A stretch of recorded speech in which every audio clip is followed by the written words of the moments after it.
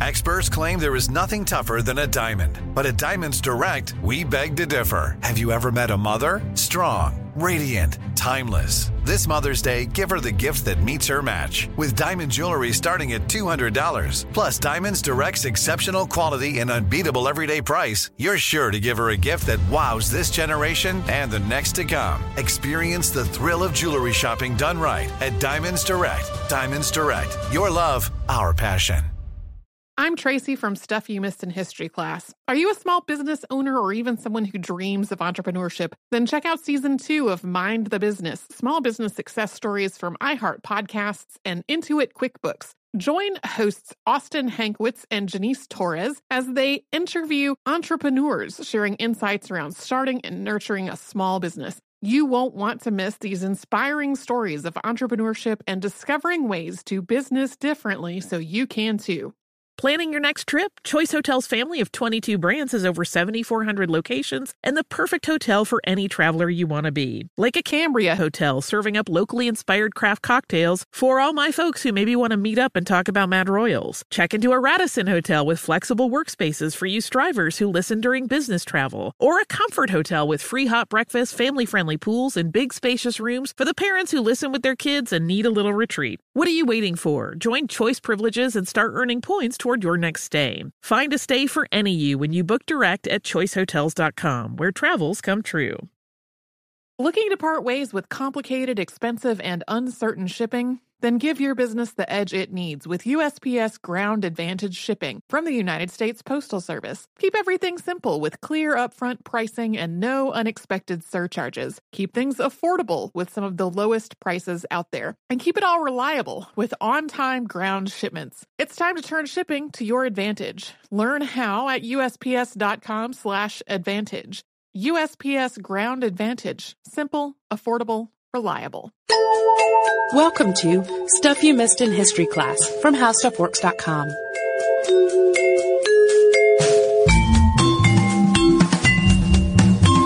Hello and welcome to the podcast. I'm Holly Fry. And I'm Tracy V. Wilson. And today we're going to talk about one of my pet subjects. Is it ballet? It is. I know this because I see what we're talking about. You have all the notes. We've discussed it already. I do. Well, we've had a lot of people who have asked us to talk about some various aspects of dance. We've gotten really a lot of dance requests. Yeah. So I'm excited. And I studied dance many, many years ago, and I love it still. And my dance study was never as dance formal as yours was. Oh, yeah. Because you really studied dance, and I studied dance in the context of drum corps. So yeah, no, I was in a dance program in college, and prior to that I had studied fairly seriously ballet for a while. There was a time in my life where I thought I was going to pursue ballet as a career, and then I went through puberty, and it kind of messed that up because it turned out my body type was really not going to work. No. And that's evolved a little since. There's a little more room for variance in body type than there certainly was when I was coming up. But even so, once you kind of get a bust line and hips, turns get tricky, everything kind of changes. So. Well, and the story we're going to talk about today kind of it has a little bit of that to it, because we're talking about compensations for a body. Yeah, and we're going to talk about, very famous to anybody who knows anything about dance, Marie Taglioni, who was a very famous dancer. She's really considered the ballerina of the Romantic era, and she's often credited with revolutionizing ballet, restyling it, redefining dance, but her father was really a pretty significant part of all of those achievements. And she came from a ballet family. So I mentioned her father, but also her grandfather, Carlo Taglioni, was a theatrical dancer and a choreographer.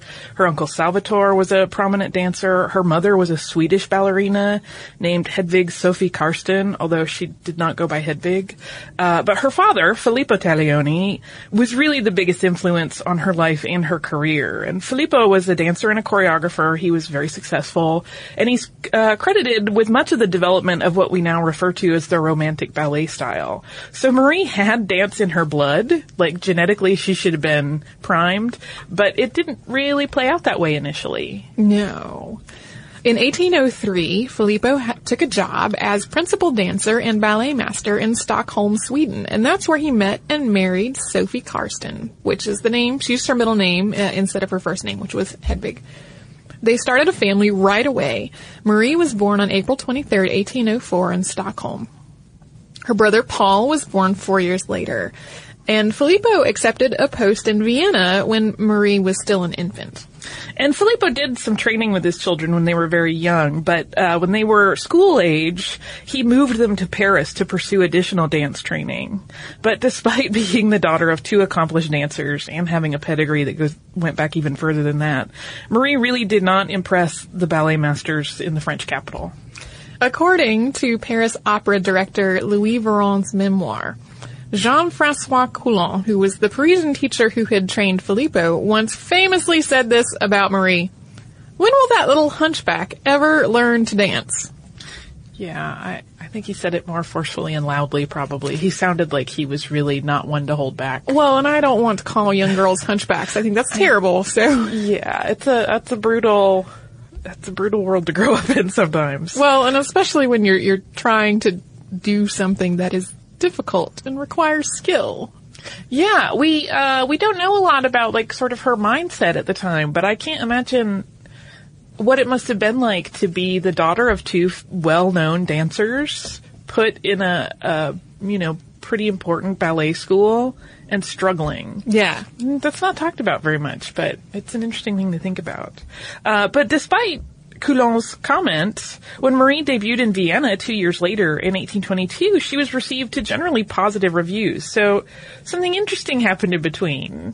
Yeah, I kind of love this story, too. It's a little wild to think about. Yeah, so while Marie and her brother Paul were training with Coulon in Paris, they lived with their mother, and Filippo worked in various cities and toured around Europe. So throughout this time, their mom sent him letters telling him how well they were all doing, which was kind of an embellishment because Marie was not actually doing very well. She was a teenager at that point, and she was not an awesome dancer. She was struggling. Paul did okay. Yeah. But, Marie really was not doing great. I mean, she was being called a hunchback by her teachers. Yeah, but Mom was telling Dad that it was all great. And Filippo was so delighted to hear about how well the children were progressing that in 1821 he arranged for Marie's stage debut, which was going to be a little bit more than a year later because he wanted to have time to make preparations. And this announcement of his really set off a flurry of panic. Yes. Because the jig was up at that point. Once Sophie learned of Filippo's planned public turnout for their daughter, she talked to Coulon for advice, and allegedly his reply was, "You wish for my advice? You have it, madame. You should make your daughter an embroideress, for she will never be a dancer." And she really did like embroidery. Yeah, it turns out there's a great site we'll link to in the show notes that has a kind of an archive of various things of Marie Taglioni's, and one of them is like a scarf she knitted for a friend, and she apparently really enjoyed needlework her entire life, but she did not become an embroideress. No. So when Filippo sent for Maria to come to him in Vienna so he could, assess her dancing and make preparations for her debut, he was a little dismayed with what he saw. He then realized how completely inaccurate the accounts he had been getting about Marie's progress were. But he did not cancel the debut. Instead, he just decided that she was going to have to work constantly on her strength, on her technique, and that he would be her sole teacher during this time.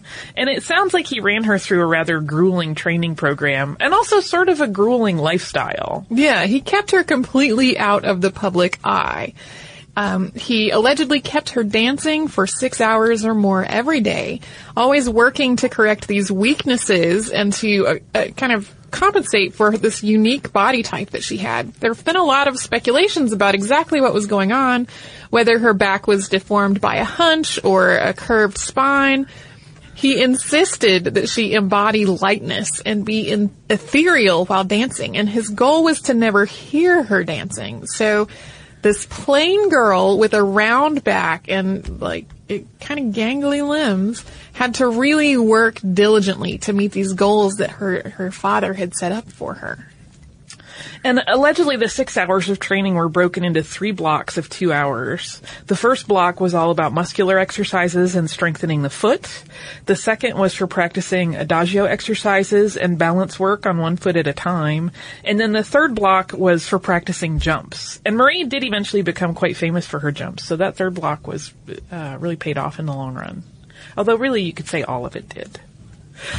When Marie took the stage for her debut in a piece called La Réception d'une jeune nymphe à la cour de Terpsichore, which is Reception of a Young Nymph in the Court of Terpsichore, in June of 1822, the reviews were actually good. Not sensational, but even so, the successful performance really launched her career. And, they had dodged the bullet of embarrassment, and she began performing regularly on stages throughout France, Italy, Austria, and other places throughout Europe.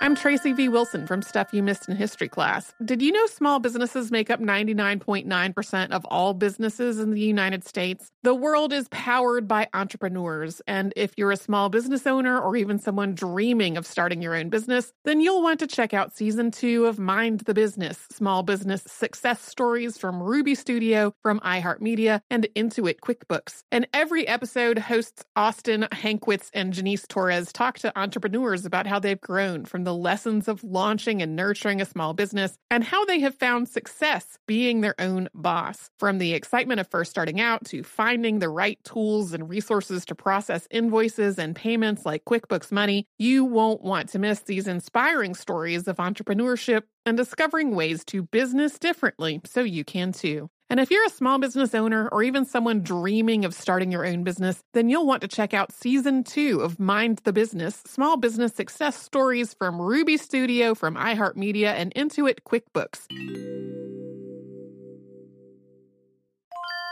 When you think about the future, what kind of technology do you envision? Whatever the future holds, artificial intelligence will undoubtedly be at the heart of it all. Join Graham Class as he hosts Season 2 of Technically Speaking, an Intel podcast from Ruby Studio in partnership with Intel. Explore the future of technology that's rapidly evolving our world today with the help of AI. There is still so much work and research needed to fully understand the power and potential of AI, and Intel is at the forefront of implementing AI in revolutionary technology that's changing the world we live in for the better. In each episode, Graham interviews the minds transforming medicine and healthcare, retail, entertainment, personal computing, and more, while pioneering new uses for AI in these spaces. Tune in every other Tuesday and explore the latest technology that's changing our world today and creating a more accessible tomorrow. Listen to Technically Speaking, an Intel podcast on the iHeartRadio app, Apple Podcasts, or wherever you get your podcasts.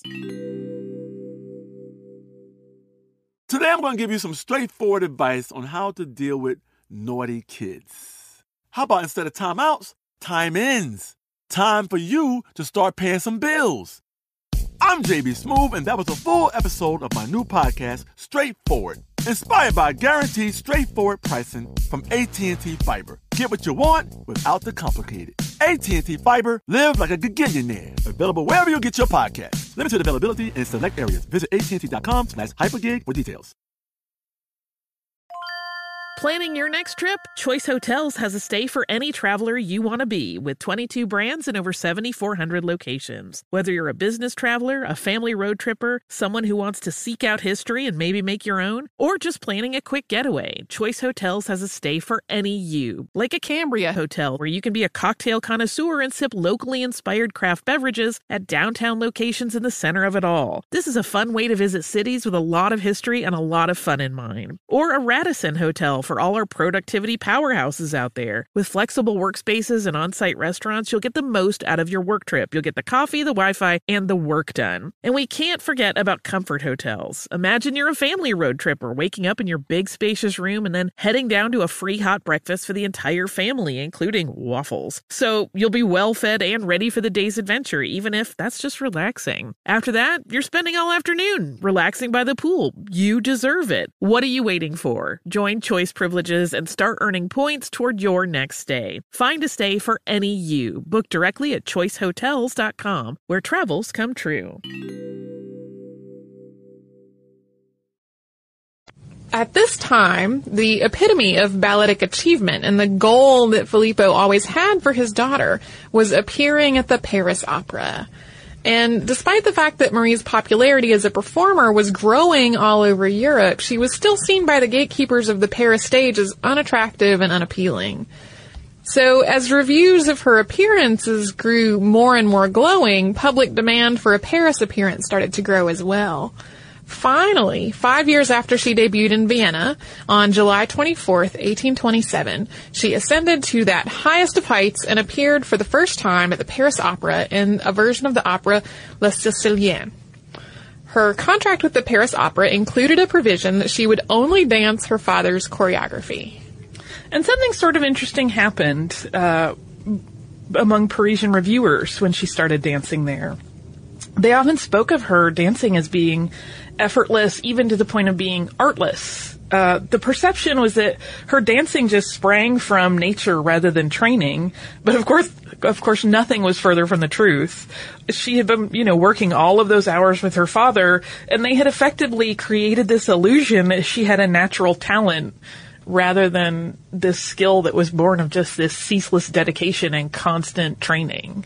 Just kind of interesting. I mean, you always hear about in any sort of artistic endeavor that you want it to look effortless, but they kind of, they almost did it so well that no one really gave her credit for how hard she worked. Right. The composer, Berlioz, described Marie like this. Mademoiselle Taglioni is not a dancer. She is an air spirit. Ariel personified, daughter of the heavens. Which is interesting when you think about the early Coulon commentary about how she was kind of a clunky hunchback. Yeah. It's pretty interesting. And for the next 10 years after her Parisian debut, Marie stayed at the Paris Opera. She really gathered a very devoted following. She was, basically a rock star in the world of ballet. Always with her father as her teacher. And in 1830, so a few years after she had debuted in Paris, she signed a new, really lucrative contract with the Paris Opera. And included in that contract is the same provision that she would only dance solos choreographed by Filippo, and that he was to be engaged as the ballet master there. And one thing that doesn't really get questioned or come up a lot that I think is just worth mentioning is that we really don't have a good sense of that father-daughter relationship. Some people have kind of asserted that he may have been manipulating her into, these contracts that really benefited him. But he really did also make her a star. So it's a little unclear if their relationship had any animosity or weirdness, or if they were just in it together and, pursuing this career as a pair. Well, and I kind of wonder, given that he was dedicating so much effort to making choreography that worked with her body, mm-hmm. I wonder whether she would have had the same success with a choreographer who did not have that as his objective. I think she would not. Yeah. I can't know for sure, but that's speculation. Yeah. On our part. Yeah. On March 12th, 1832, her father's ballet, La Sylphide, debuted at the Paris Opera with Marie starring. The ballet was choreographed to show off Marie's talents to the best effect, and it's often cited as the moment that truly ushered in the Romantic era of ballet. This rounded oval framing created by the port-de-bras, which is the carriage of her arms, that Marie popularized was really, dance historians believe, created by her father, as we were talking about before, to compensate for her oddly shaped back. Yeah, allegedly if she just stood kind of in a neutral pose, her oddly shaped back that hunched a bit became obvious. But if she was forced to lift her arms over her head and in the oval position, it kind of lifted her breastbone up and it compensated for that. So it wasn't as obvious that she had kind of awkward posture. But even the costume that Marie wore is the sylph, which was a fitted bodice with a floaty tulle skirt that cut between the knee and the ankle. And was designed by Eugene Lamy, really became an iconic ballet image. The long floaty skirt is still seen in ballet today, and it's actually called a romantic tutu. La Sylphide is also often cited as the first ballet which featured Marie dancing on point. This is something that happens all over the place in ballet now. If you go see the ballet, you will see dancers on point. It's much more rare to see a ballet choreographed that does not involve point work. Right. This was not the case at the time. There are engravings and lithographs of her on pointe that predate this ballet, but only by a few months. We've seen several that are dated 1831, so it's possible that those were promotional, even though some feature her in a costume from a previous ballet. Yeah, we do know a lot of the foot strengthening work she was doing in those big 6-hour blocks was probably, leading up to this, that Filippo had this vision quite a while before they actually are credited with premiering it. And this version of Dancing on Tow, if you go to the ballet today, it's very different from what you would see now to what Marie was doing. It was much more delicate and restrained than modern pointe technique. Largely due to the fact that at that time the shoes had no blocking. If you look at pointe shoes now, they're very hard at the front. There's a lot of resin and they, are a pretty firm shape. They eventually get broken down and molded to the dancer's foot, and every dancer has a different kind of way they like them done. But these were completely soft, just like a regular soft ballet shoe that a child would wear, when they're learning nowadays. And it had a little bit of darning at the toe to add a slight stiffness, but again, created just with thread. There was no resin involved. So the toes and the ankles and the feet of the dancer had to be extremely strong to rise up on pointe at that point. Yeah, and there wasn't a lot of time spent on pointe. It was used more as a change of levels to create this illusion of floating and gliding over the stage. And it's worth noting that there were other dancers experimenting with pointe work. Taglioni got the most publicity because of the prominence of her position with the Paris Opera, and even though she's generally credited, if you look at any quick history of ballet, it'll always give her credit for being the first to appear on pointe. But there were other dancers kind of playing with this concept. The popularity of the costume design and the dance technique, repeated in other ballets of the time, ushered in an era where dancers were seen as ethereal, idealized, and almost otherworldly creatures, which I think has really continued until today. Yeah, the other big popular ballet, other than La Sylphide, that came a little bit later, was Giselle, which is, again, performed frequently nowadays. It's very popular. And it, too, features this woodland creature kind of story and, this mystical, almost fairy-like thing, and generally costumed exactly the same, fitted bodice, floaty tulle skirt. So the Romantic era really was about these kind of white dresses, floaty, otherworldly creatures. And through her younger years, Marie was seen as very chaste. She was undistracted by love. She was the epitome of purity. And some of that characterization was really fueled by these long white dance costumes that she became known for, as well as her dedication to her career, and probably the fact that her father tended to keep her away from other people. Focused on dance, no time for boys. Yeah. 12 years into her career, though, she gave up single life, and she married Gilbert Comte de Voisin in London in 1834. They had a child together in 1835, but their marriage didn't last. They were separated in 1835, but they didn't divorce until 1844. There was another child in 1843, which did get his last name. It's pretty likely that it was not from the marriage. Yeah, it's one of those things that was never particularly clear.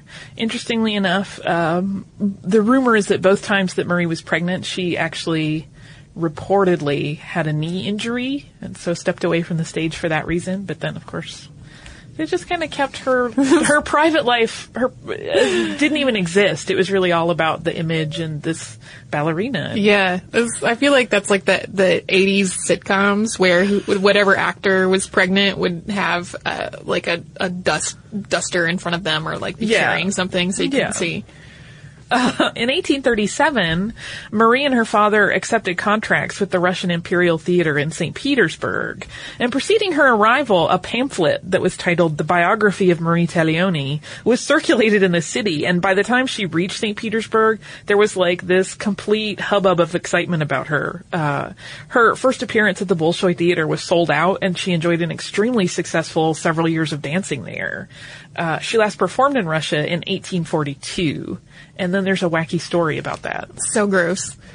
There's this apocryphal story. It's a supper that happened after her last Russian performance, at which a pair of her shoes, purchased for 200 rubles, were cooked and eaten with a sauce by a group of her most devoted fans, which is simultaneously disgusting and probably not true. Yeah. gross. Yeah. It's entirely, I have a suspicion, again, this is all speculation, that possibly her shoes would have been purchased, almost as a, like, collector's item. A souvenir. Yeah, and then I think the dinner thing, that I don't know where it would have sprung from, but that seems extreme and bizarre. And again, gross. Having danced a lot, I know how disgusting dance shoes get.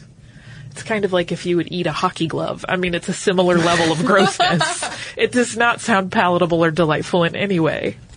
No. After her time in St. Petersburg, she continued to tour Europe, and she performed for several more years. But finally, in 1848, Taglioni retired from dance after 26 years on stage. The life of a professional dancer, which was always on the road, it was exhausting training.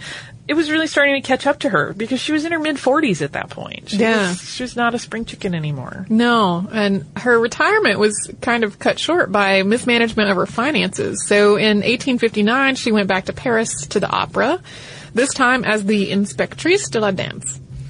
While she was holding this position, she instituted the company's exam system, and while teaching there, she met her protege, Emma Livry. And Marie actually choreographed only one ballet in her life, and that was in 1860, and it was for Livry, and it was entitled Le Papillon, which means the butterfly. And the story involves a woman who is changed into a butterfly and then flies too close to a flame and burns its wings. And this sadly turned out to be somewhat prophetic. While she would likely have gone on to a great career by virtue of Taglioni's blessing and teaching, Livry's life ended tragically in 1862 or possibly 1863. You see it differently in different sources. She brushed against a gaslight while rehearsing for an upcoming production, and her tutu caught fire, and she died from her burns. Yeah, so only a couple years after her ballet by Taglioni. So she really died very young and quite tragically. But after 1870, Taglioni's next career move was in a completely different avenue of dance. So she had been at the Paris Opera for a while, but she then moved to London and taught ballroom dance, which she did for about 10 years. And interestingly enough, Filippo Taglioni, her father, died in 1871. So around this time, it was like all of her ties to ballet really ended. And whether that was coincidental or not, or if she just decided that as her father was reaching the end of his life, she was just going to be done with ballet and decided to pursue ballroom. Some reports say that ballroom was just a more lucrative option. I can imagine that. And she did continue to have some money struggles. So yeah, it's just kind of, that's the end of ballet for her. Yeah. In 1880, she moved to Marseille with her son, and she died 4 years later on April 24th, 1884. Now, initially, Marie was buried in Marseille, but she was later moved to Gilbert de Voisin's family plot in Père-Lachaise in Paris. However, there has actually been a good bit of confusion through the years about her resting place. I imagine some of our traveled listeners that have been to Paris and been to Montmartre have possibly seen what many believed for a long time to be her grave. But it is not. It is in fact the grave of Marie's mother, Sophie, who died in 1865, and it's there in the famous Montmartre, and it is marked in a way that caused some confusion. It's marked Marie Taglioni à sa mère bien-aimée, and it really means Marie Taglioni to her beloved mother. And I presume that because Marie was a star, her name appeared on this placard rather than her mother's name, but it's always been a little unclear. But unfortunately, that has led to Sophie's grave being mistaken as Marie's. And so if you look up pictures of it online, it's usually just covered in dancers' shoes that go to kind of pay homage and, pay their respects to this famous ballerina, and they're in various stages of decay. A lot of them are blackened from having sat out there for so long, but it's not at the right site, unfortunately. And if you go to Marie's actual grave, there are like 2 pair. Yeah. People haven't. The people who did their research. Yeah, there's been some work done in the last 5 or so years on the part of dance historians to try to get that corrected, like on maps of the city, and I think there is even a placard at the front of Montmartre that might be incorrect now, that was put up later. and I'm not sure what the status of it is as of now when we're recording, which is 2013. But I was looking at tourism brochures from last year, from 2012, that even still said she was in Montmartre. So there's some confusion still being populated out there in the world. Right. When in fact it's not accurate. All of Filippo's choreography is lost to us, unfortunately. We do have notation of a recreation by Auguste Bournonville for the Royal Theatre of Copenhagen in 1836, after he had seen Taglioni in the role. There's also a speculative reconstruction by a choreographer named Pierre Lecoq in 1972. Yeah, but we just don't have the notations. A lot of other ballets from history were notated so well that even when you see them performed in the modern era, it's basically the same steps being done. But we really don't have any of Filippo's, unfortunately. But Marie's impact, and consequently Filippo's, on the dance world is still certainly felt today.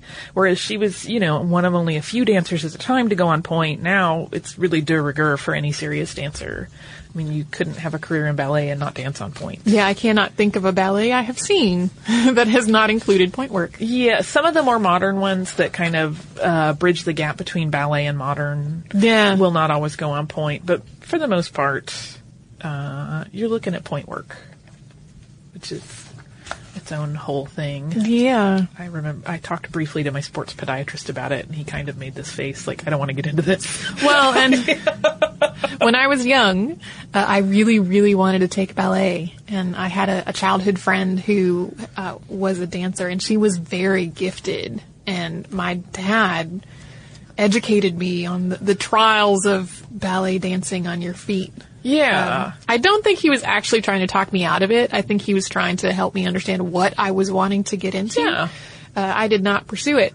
And that turns out to probably be pretty good because I am so tall that, I was taller than most of the male dancers. You had lovely lines, though. Yeah. Yeah. I was also extremely inflexible. That's a problem. That would have been a lifelong, difficult struggle. I will say once I quit dancing, probably about 4 years after I quit dancing on point, my feet suddenly grew a whole bunch. Like all of the impacting that had been done since I was, 11 or 12 up into my early 20s. Once that stopped and my foot spread out, I went from like a size 5 to now I wear an 8.5. Wow. I mean, that didn't happen overnight. That happened over several years, but my feet did go through a growth spurt after I stopped doing point work. I'm Tracy V. Wilson from Stuff You Missed in History Class. Did you know small businesses make up 99.9% of all businesses in the United States? The world is powered by entrepreneurs, and if you're a small business owner or even someone dreaming of starting your own business, then you'll want to check out Season 2 of Mind the Business, Small Business Success Stories from Ruby Studio, from iHeartMedia, and Intuit QuickBooks. And every episode, hosts Austin Hankwitz and Janice Torres talk to entrepreneurs about how they've grown from the lessons of launching and nurturing a small business and how they have found success being their own boss. From the excitement of first starting out to finding the right tools and resources to process invoices and payments like QuickBooks Money, you won't want to miss these inspiring stories of entrepreneurship and discovering ways to business differently so you can too. And if you're a small business owner or even someone dreaming of starting your own business, then you'll want to check out Season 2 of Mind the Business, Small Business Success Stories from Ruby Studio, from iHeartMedia, and Intuit QuickBooks. When you think about the future, what kind of technology do you envision? Whatever the future holds, artificial intelligence will undoubtedly be at the heart of it all. Join Graham Class as he hosts Season 2 of Technically Speaking, an Intel podcast from Ruby Studio in partnership with Intel. Explore the future of technology that's rapidly evolving our world today with the help of AI. There is still so much work and research needed to fully understand the power and potential of AI, and Intel is at the forefront of implementing AI in revolutionary technology that's changing the world we live in for the better. In each episode, Graham interviews the minds transforming medicine and healthcare, retail, entertainment, personal computing, and more, while pioneering new uses for AI in these spaces. Tune in every other Tuesday and explore the latest technology that's changing our world today and creating a more accessible tomorrow. Listen to Technically Speaking, an Intel podcast on the iHeartRadio app, Apple Podcasts, or wherever you get your podcasts. Today I'm going to give you some straightforward advice on how to deal with naughty kids. How about instead of timeouts, time-ins? Time for you to start paying some bills. I'm JB Smoove, and that was a full episode of my new podcast, Straightforward, inspired by guaranteed straightforward pricing from AT&T Fiber. Get what you want without the complicated. AT&T Fiber, live like a gigillionaire. Available wherever you get your podcast. Limited availability in select areas. Visit AT&T.com/hypergig for details. Planning your next trip? Choice Hotels has a stay for any traveler you want to be with 22 brands and over 7,400 locations. Whether you're a business traveler, a family road tripper, someone who wants to seek out history and maybe make your own, or just planning a quick getaway, Choice Hotels has a stay for any you. Like a Cambria Hotel, where you can be a cocktail connoisseur and sip locally inspired craft beverages at downtown locations in the center of it all. This is a fun way to visit cities with a lot of history and a lot of fun in mind. Or a Radisson Hotel for all our productivity powerhouses out there. With flexible workspaces and on-site restaurants, you'll get the most out of your work trip. You'll get the coffee, the Wi-Fi, and the work done. And we can't forget about comfort hotels. Imagine you're a family road tripper, waking up in your big spacious room and then heading down to a free hot breakfast for the entire family, including waffles. So you'll be well fed and ready for the day's adventure, even if that's just relaxing. After that, you're spending all afternoon relaxing by the pool. You deserve it. What are you waiting for? Join Choice Privileges and start earning points toward your next stay. Find a stay for any you. Book directly at choicehotels.com, where travels come true. Do you also have some listener mail? I do. I have kind of a grab bag today. I have a few brief ones, because I feel bad. We tend to pick really meaty ones usually to read, but we often get really short but very fun ones. So I have 3 of those. The first is from our listener, Randall, and it's about the Antikythera podcast. He says, I just listened to the Antikythera podcast while cooking dinner. There was a quote by someone about how there were no false starts or mistakes in it. I make and repair clocks and love to read about clockmakers. I read a book about John Harrison's first marine clock that was by Rupert Gold, and he restored it and talks about all of the odd gears and parts that do nothing that Harrison just left as he was trying to figure out the mechanism. So I have to agree, this cannot have been a one-off. Somewhere there was a shop full of mistakes and oops, kind of like my shop. Which is very cool. So it's good to have a clockmaker back us up. Yeah. And, I mean, the quote came from a person of knowledge, but it's always nice to get a second and third opinion. The next one is an email from our listener, Terry, after listening to our Flannan Isles Lighthouse podcast. And she says, I'm writing because I wanted to tell you about my husband's job. For context, in that podcast, Tracy mentioned that it sounded like a grand job to be able to hang out solo in a lighthouse for weeks on end. But Terry's husband, she says, works for a railroad and his job is a bridge tender. He mans the bridge either 48 or 72 hours at a stretch. He lifts the bridge for boat traffic when they can't fit under the bridge. Currently, he has a 20-foot clearance, which most pleasure craft can get under. Thanks to modern technology, he has a computer, television, and other distractions to keep him busy on his 2 to 3 day shift. My son is also a bridge tender on the same bridge. It's not as exciting as the idea of tending a lighthouse, but it's a great job nonetheless. I don't know that it's not as exciting as tending a lighthouse. It could be pretty neat. I kind of like maritime stuff in general. That sounds pretty fun. And our third one is actually from Facebook, and it's from our listener, Anthony, and he says, I love the Oyster Wars podcast. I work in the oyster biz on the other coast, and it really brought home how oyster farming worked before farming. Now we grow in bags from seed that we grow, and it keeps disease down and natural beds intact. Quality and ease of production is up, not to mention accountability. For the recipe book, he suggests deep-fried oysters with rice flour instead of wheat flour for a crispy light oyster, and a bit of paprika and chili powder to add a nice flavor. That sounds delicious. I know. That was a brand new email. We just got that this morning. I love a fried oyster. Oh, yum.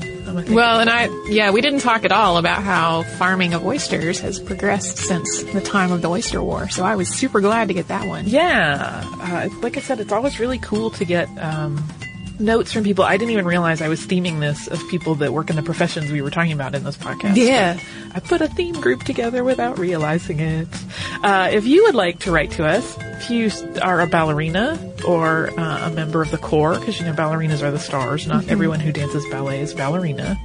I did not know this. Really? Yeah. Oh, yeah. It really makes dancers angry when people say, oh, this is my friend so-and-so, she's a ballerina.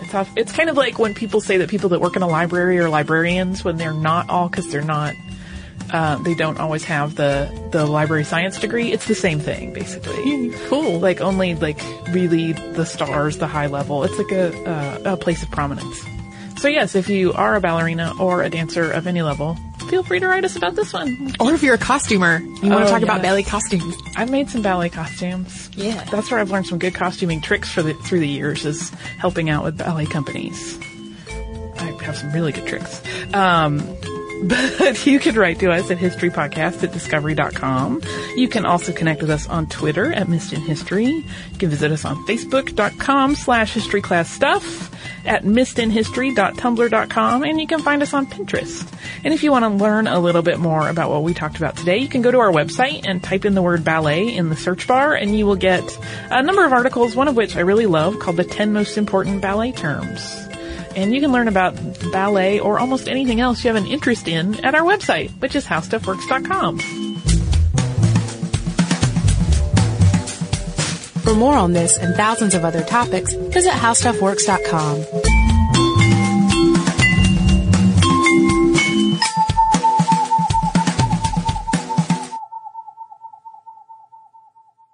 Netflix streams TV shows and movies directly to your home, saving you time, money, and hassle. As a Netflix member, you can instantly watch TV episodes and movies streaming directly to your PC, Mac, or right to your TV with your Xbox 360, PS3, or Nintendo Wii console, plus Apple devices, Kindle, and Nook. Get a free 30-day trial membership. Go to www.netflix.com and sign up now. Xfinity has free premium networks for everyone this month, no matter what kind of entertainment you love. Addicted to true crime? Catch killer cases and more spine-tingling shows on A&E Crime Central. Crave adventure? Explore Asian action movies on Hi-Ya. Searching for something extreme? Check out skating, snowboarding, and more on Fuel TV Plus, the global home of action sports. And find crowd-pleasing bops on iHeartRadio's Hit Nation playlist. There's new free shows and movies to love every week. Say free this week in your Xfinity voice remote. This is Malcolm Gladwell from Revisionist History. eBay Motors is here for the ride. With some elbow grease, fresh installs, and a whole lot of love, you transformed 100,000 miles and a body full of rust into a drive that's all your own. Brake kits, LED headlights, whatever you need, eBay Motors has it. And with eBay Guaranteed Fit, it's guaranteed to fit your ride the first time, every time, or your money back. Plus, at these prices, you're burning rubber, not cash. Keep your ride or die alive at ebaymotors.com. Eligible items only. Exclusions apply. Looking to part ways with complicated, expensive, and uncertain shipping? Then give your business the edge it needs with USPS Ground Advantage shipping from the United States Postal Service. Keep everything simple with clear upfront pricing and no unexpected surcharges. Keep things affordable with some of the lowest prices out there. And keep it all reliable with on-time ground shipments. It's time to turn shipping to your advantage. Learn how at USPS.com/advantage. USPS Ground Advantage. Simple, affordable, reliable. Xumo Play is your destination for endless entertainment. With a diverse lineup of 350 plus live channels, movies, and full TV series, you'll easily find something to watch right away. And the best part? It's all free. Love music? Get lost in the 90s with iHeart 90s, dance away with hip-hop beats, and more on the iHeartRadio music channels. No logins, no signups, no accounts, no hassle. So what are you waiting for? Start streaming at play.xumo.com or download from the app and Google Play stores today. All you can stream with Xumo Play.